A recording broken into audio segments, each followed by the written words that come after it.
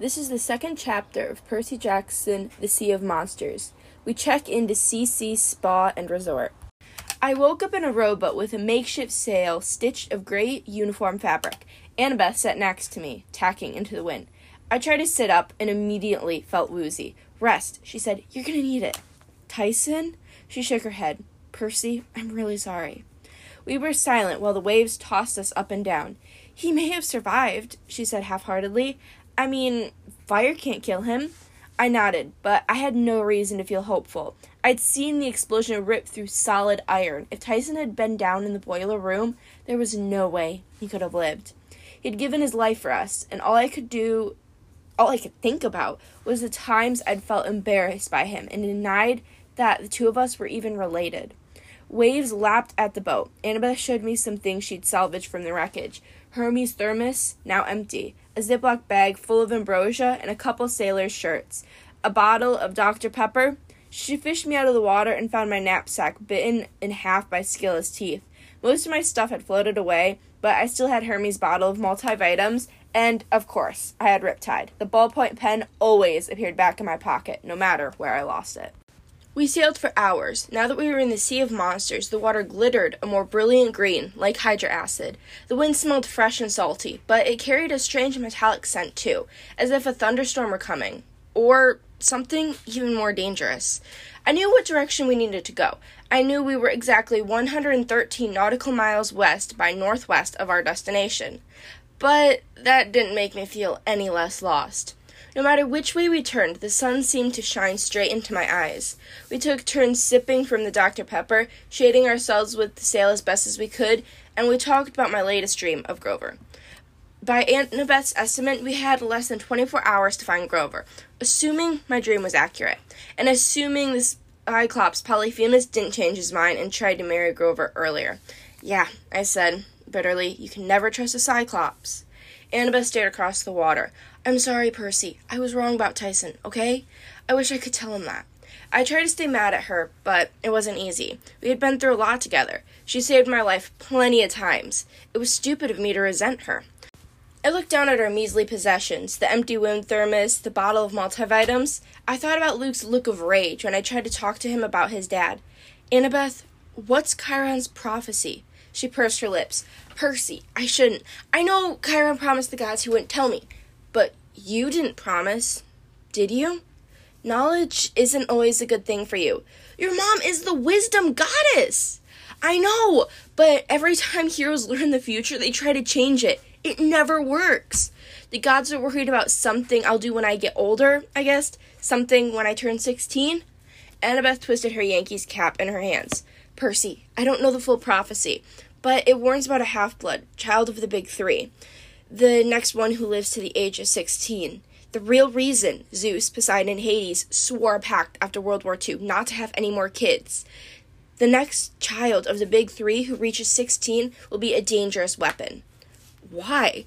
Because that hero will decide the fate of Olympus. He or she will make a decision that either saves the ages of the gods or destroy it. I let that sink in. I don't get seasick, but suddenly I felt ill. That's why Kronos didn't kill me last summer. She nodded. You could be very useful to him. If he can get you on his side, the gods will be in serious trouble. But if it's me in the prophecy, we'll only know that if you survive 3 more years. It can be a long time for a half-blood. When Chiron first learned about Talia, he assumed she was the one in the prophecy. That's why he was so desperate to get her safely to camp. Then she went down fighting and got turned into a pine tree, and none of us knew what to think, until you came along. On our port side, a spiky green dorsal fin about 15 feet long curled out of the water and disappeared. This kid in the prophecy, he or she couldn't be like a Cyclops? I asked. The big three have lots of monster children. Annabeth shook her head. The oracle said half-blood. That always means half human and half god. There's really nobody alive who it could be, except for you. Then why do the gods even let me live? It would be safer to kill me. You're right. Thanks. A lot. Percy, I don't know. I guess some gods would like to kill you, but they're probably afraid of offending Poseidon. Other gods, maybe they're still watching you, trying to decide what type of hero you're going to be. You could be a weapon for their survival after all. The real question is, what will you do in 3 years? What decisions will you make? Did the prophecy give any hints? Annabeth hesitated. Maybe she would have told me more, but just then a seagull swooped down out of nowhere and landed on our makeshift mast. Annabeth looked startled as the bird dropped a cluster of leaves onto her lap. "Land!" she said. "There's land nearby." I sat up. Sure enough, there was a line of blue and brown in the distance. Another minute, and I could make out an island with small mountains in the center and a dazzling white collection of buildings, a beach dotted with palm trees, and a harbor filled with strange assortments of boats. The current was pulling our rowboat towards what looked like a tropical paradise. "Welcome," said the lady with the clipboard. She looked like a flight attendant. Business blue suit, perfect makeup, hair pulled back in a ponytail. She shook her hands as we stepped onto the dock. With a dazzling smile she gave us, I would have thought we had just gotten off the Princess Andromeda, rather than a banged-up rowboat. Then again, our rowboat wasn't the weirdest ship in port. Along with a bunch of pleasure yachts, there was a U.S. Navy submarine, several dugout canoes, and an old-fashioned 3-masted sailing ship. There was a helipad with a Channel 5 Fort Lauderdale helicopter on it, and a short runway with a Learjet and propeller plane that looked like World War II fighters. Maybe they were replicas for tourists to look at or something. "Is this your first time with us?" the clipboard lady inquired. Annabeth and I exchanged looks. Annabeth said, "First time at spa," the lady said as she wrote on her clipboard. "Let's see." She looked us up and down critically. A herbal wrap this start for the young lady, and, of course, a complete makeover for the young gentleman. "A what?" I asked. She was too busy jotting down notes to answer. "Right," she said with a breezy smile. "Well, I'm sure Cece will want to speak with you personally before the luau. Come, please."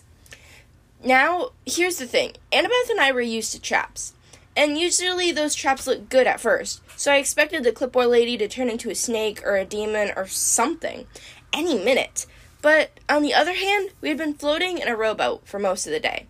I was hot, tired, and hungry, and when this lady mentioned a luau, my stomach sat up on its hind legs and begged like a dog. "I guess it couldn't hurt," Annabeth muttered. Of course it could, but we followed the lady anyway. I kept my hand in my pockets, where I stashed my only magical devices, Hermes multivitamins and Riptide. But the further we wandered into the resort, the more I forgot about them. This place was amazing. There were white marble and blue water everywhere I looked. Terraces climbed up the side of the mountains with swimming pools on every level, connected by water slides and waterfalls, and underwater tubes you could swim through. Fountains sprayed water into the air, forming impossible shapes like flying eagles and galloping horses. Tyson loved horses. I knew he'd love these fountains. I almost turned around to see the expression on his face before I remembered Tyson was gone. "You okay?" Annabeth asked me. "You look pale." "I'm okay," I lied. "Let's just keep walking." We passed all kinds of tame animals. A sea turtle napped in a sack of beach towels. A leopard stretched out asleep on a diving board. The resort guests, only young women, as far as I could see, lounged in deck chairs, drinking fruit smoothies or reading magazines while herbal gunk dried on their faces, and manicurists in white uniforms did their nails. As we headed up a staircase toward what looked like the main building, I heard a woman singing. Her voice drifted through the air like a lullaby. Her words were in some language other than ancient Greek, but just as old. Minoan, maybe, or something like that. I could understand what she sang about. Moonlight and the olive groves, the colors of sunrise, the magic, something about magic. Her voice seemed to lift me off the steps and carried me towards her.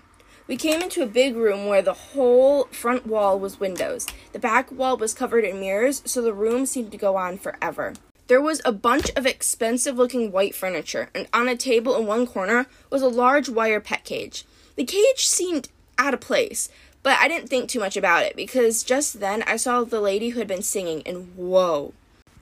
She sat at a loom the size of a big screen TV, her hands weaving colored thread back and forth with amazing skill.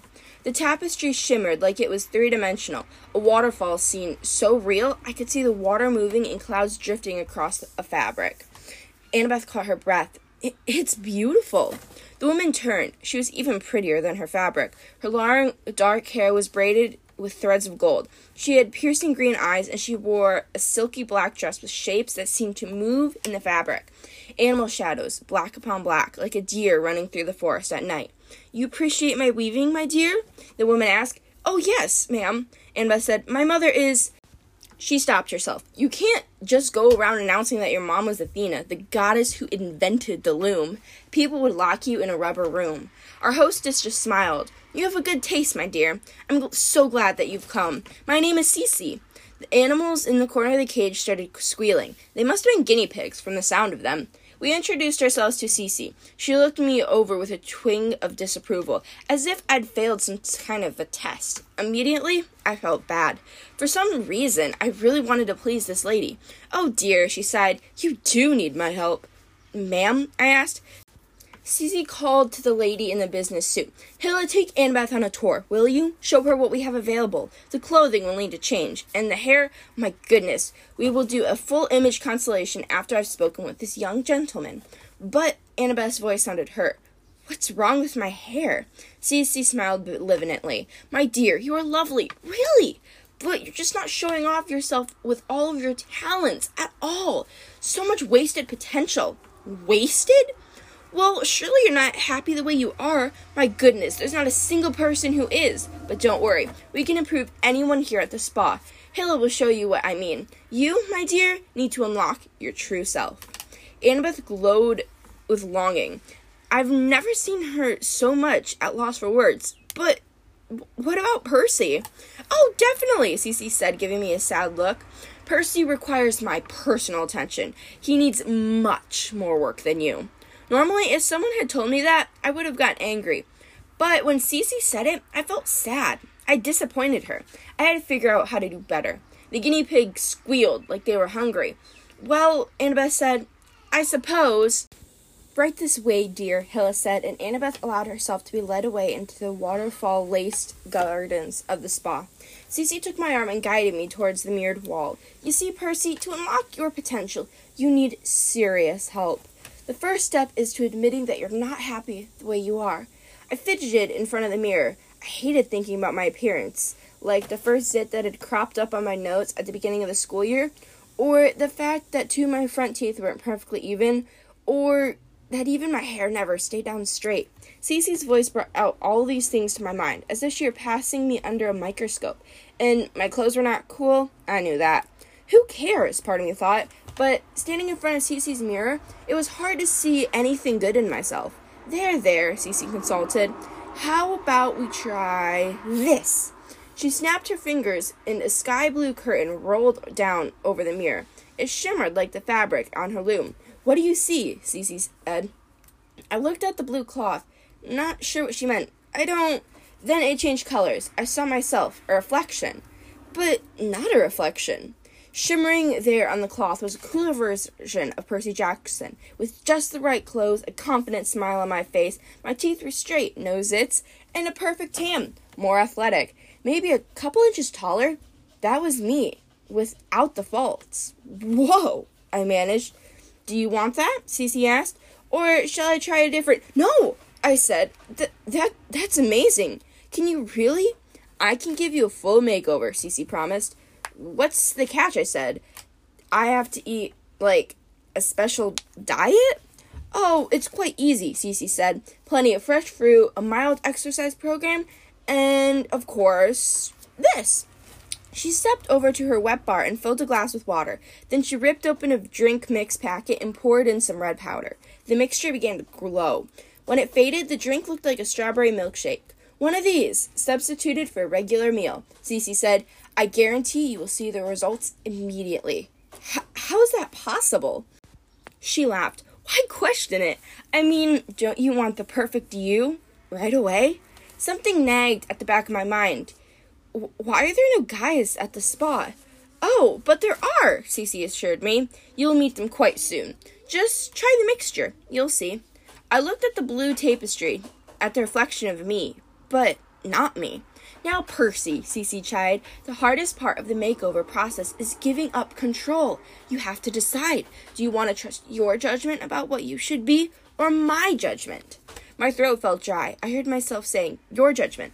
Cece smiled and handed me the glass. I lifted it to my lips. It tasted just as it looked, like a strawberry milkshake.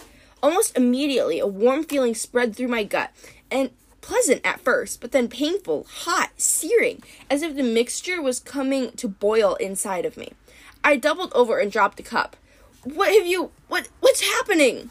Don't worry, Percy, Cece said. The pain will pass. Look! As I promised, immediate results. Something was horribly wrong. The curtain dropped away, and in the mirror I saw my hands shrivel, curling, growling, long, delicate claws. Fur sprouted on my face, under my shirt, in every uncomfortable place you can think of. My teeth felt too heavy in my mouth. My clothes were getting too big. Or Cece was getting too tall. No, I was shrinking. In one awful flash, I sank into the cavern of dark clothes. I was buried in my own shirt. I tried to run, but hands grabbed me, and hands as big as I was. I tried to scream for help, but all that came out of my mouth was, "Reed! Reed! Reed!" A giant hand squeezed around me in the middle, lifting me into the air. I struggled and kicked with legs and arms that seemed much too stubby. And then I was staring, horrified, into the enormous face of Cece. "Perfect!" her voice boomed. I squirmed in alarm, but she only tightened her grip around my furry belly. "See, Percy, you've unlocked your true self." She held me up to the mirror, and what I saw made me scream in terror. "Reed! Reed! Reed!" There was Cece, beautiful and smiling, holding a fluffy, buck-toothed creature with tiny claws and white and orange fur. When I twisted, so did the furry critter in the mirror. I was a guinea pig, Cece said. "Lovely, aren't you?" "Men are pigs, Percy Jackson. I used to turn them into real pigs, but they were also smelly and large and difficult to keep. Not much better than they were before, really. Guinea pigs are much more convenient. Now, come on, meet the other men." "Reet!" I protested, trying to scratch her, but Cece squeezed me so tight I almost blacked out. "None of that, little one," she scolded, "or I'll feed you to the owls. Go into the cage like a good little pet. Tomorrow, if you behave, you'll be on your way. There is always a classroom in need of a new guinea pig." My mind was racing as fast as my tiny little heart. I needed to get back to my clothes, which were lying in a heap on the floor. If I could do that, I could get Riptide out of my pocket. And what? I couldn't uncap the pen. Even if I did, I couldn't hold the sword. I squirmed helplessly as Cece brought me over to the guinea pig cage and opened the wired door. "Meet my discipline problems, Percy," she warned. "They'll never make good classroom pets, but they might teach you some manners. Most of them have been in this cage for 300 years, and if you don't want to stay with them permanently, I suggest you—" Annabeth's voice called, "Miss Cece?" Cece cursed in ancient Greek. She plopped me into the cage and closed the door. I squealed and clawed at the bars, but it was no good. I watched as Cece hurriedly kicked my clothes under the loom just as Annabeth came in. I almost didn't recognize her. She was wearing a sleeveless silk dress like Cece's, only white. Her blonde hair was newly washed and combed and braided with gold. Worst of all, she was wearing makeup, which I never thought Annabeth would be caught dead in. I mean, she looked good, really good. I probably wouldn't have been tongue-tied if I could have said anything except "ree, ree, ree." But there was something totally wrong about it. It just wasn't Annabeth. She looked around the room and frowned. "Where's Percy?" I squealed up a storm, but she didn't seem to hear me. Cece smiled. "He's having one of our treatments, my dear. Not to worry. You look wonderful. What do you think about giving you a tour?" Annabeth's eyes brightened. "Your library is amazing." "Yes, indeed," Cece said. "The best knowledge of the past 3 millennia. Anything you want to study? Anything you want to be, my dear. An architect? Pah!" Cece said. "You, my dear, have the makings of a sorceress, like me." Annabeth took a step back. A sorceress?" "Yes, my dear." Cece held up her hand. A flame appeared in her palm and danced across her fingertips. "My mother is Hecate, the goddess of magic. I know a daughter of Athena when I see one. We are not so different, you and I. We both seek knowledge. We both admire greatness. Neither of us need to stand in the shadow of men." I don't understand. Again, I squealed my best, trying to get Annabeth's attention, but she either couldn't hear me or didn't think the noises were important. Meanwhile, the other guinea pigs were emerging from their hutch to check me out. I didn't think it was possible for guinea pigs to look so mean, but these did. There were half a dozen with dirty fur, cracked teeth, and beady red eyes. They were covered with shavings and smelled like they really had been here for 300 years without getting their cage cleaned. Stay with me, Cece was telling Annabeth. Study with me. You can join our staff, become a sorceress, learn to bend others to your will. You will become immortal. But, you're too intelligent, my dear, Cece said. You know better than to trust that silly camp for heroes. How many great female half-blood heroes can you name? Atlanta, Amelia Earhart. Men get all the glory. Cece closed her fist and extinguished the magic flame. The only way to gain power for women is sorcery. Medea, Calypso, now they were powerful women. And me, of course, the greatest of all. You, Cece, Circe. Yes, my dear. Annabeth backed up and Circe laughed. No need to worry. I mean you no harm. What have you done to Percy? I only helped him realize his true form.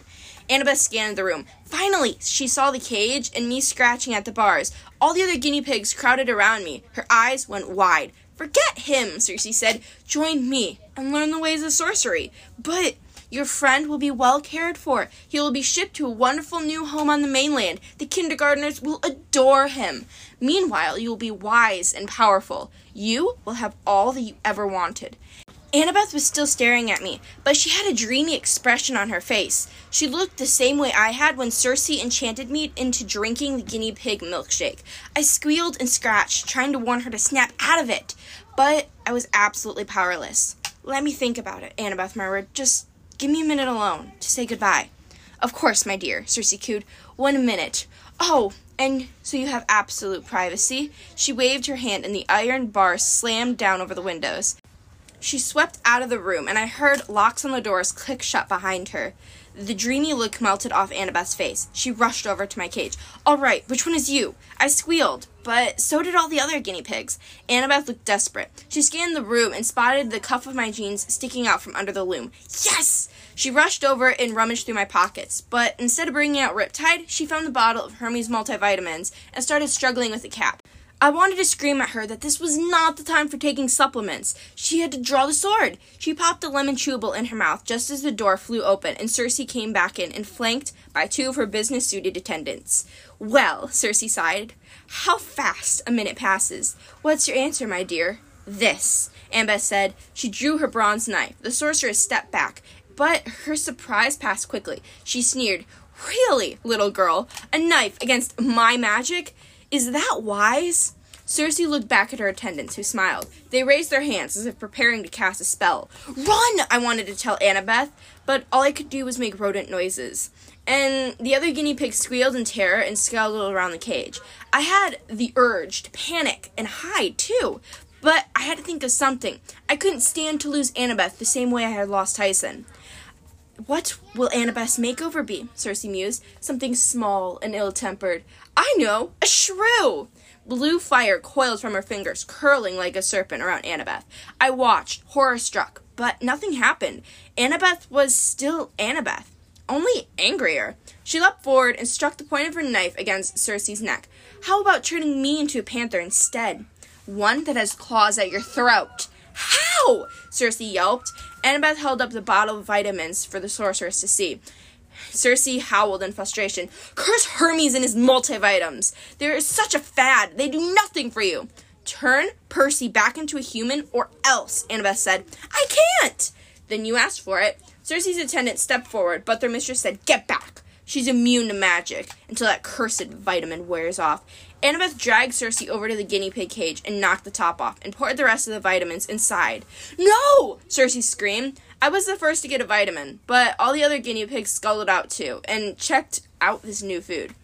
The first nibble and I felt all fiery inside. I gnawed at the vitamin until it stopped looking so huge. And the cage got smaller, and then all of a sudden, bang! The cage exploded. I was sitting on the floor, human again, somehow back in my regular clothes, thank the gods, with 6 other guys who all looked disoriented, blinking and shaking wood shavings out of their hair. No! Percy screamed. You don't understand. Those are the worst! One of the men stood up, a huge guy with long tangled pitch black beard and teeth that were the same color. He wore mismatched clothes of wool, leather, high knee-length boots, and floppy felt hat. The other men were dressed more simply, in breeches and stained white shirts.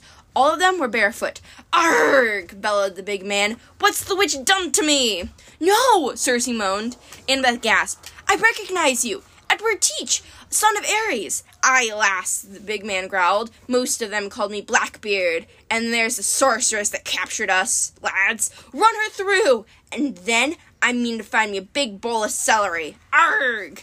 Circe screamed, and her attendants ran from the room, chased by the pirates. Annabeth sheathed her knife and glared at me. Thanks," I faltered. I'm really sorry." Before I could figure out how to apologize for being such a big idiot, she tackled me with a hug, then pulled away just as quickly. "I'm glad you're not a guinea pig." "Me too. I hope my face was not as red as it felt." She undid the golden braids in her hair. "Come on, Seaweed Brain," she said. "We have to get away while Circe's distracted." We ran down the hillside towards the terraces, past screaming spa workers and pirates ransacking the resort. Blackbeard's men broke the tiki torches for the luau, threw herbal wraps into the swimming pool, and kicked over tables of sauna towels. I almost felt bad for letting the unruly pirates out, but I guess they deserve something more entertaining than the exercise wheel after being cooped up in a cage for 3 centuries. "Which ship?" Annabeth said as we reached the docks. I looked around desperately. We couldn't very well take out our rowboat. We had to get off the island fast. But what else could we use? A sub? A fighter jet? I couldn't pilot any of those things. And then I saw it. "There," I said. Annabeth blinked. "But I can make it work." "How?" I couldn't explain. I just somehow knew that an old sailing vessel was the best bet for me. I grabbed Annabeth's hand and pulled her towards the 3-mast ship. Painted on its prow was a name that I could only decipher later. Queen Anne's Revenge. "Arrgh!" Blackbeard yelled somewhere behind us. "Those scalawags are aboard my vessel! Get 'em, lads!" "We're never going to get there in time," Annabeth yelled as we climbed aboard. I looked around at the hopeless maze of sails and ropes. The ship was in great condition for a 300-year-old vessel, but it would still take a crew of 50 in several hours to get underway. And we didn't have several hours. I could see the pirates running down the stairs, waving tiki torches and sticks of celery. I closed my eyes and concentrated on the waves, lapping over the hull, the ocean currents, the winds around me. Suddenly, the right word appeared in my mind. "Mizzenmast!" I yelled. Annabeth looked at me like I was nuts. But in the next second, the air was filled with whistling sounds of ropes being snapped taut, canvases unfurling, and wooden pulleys creaking. Annabeth ducked as a cable flew over her head and wrapped itself around the bowsprit. "Percy, how?" I didn't have an answer, but I could feel the ship responding to me, as if it were part of my body.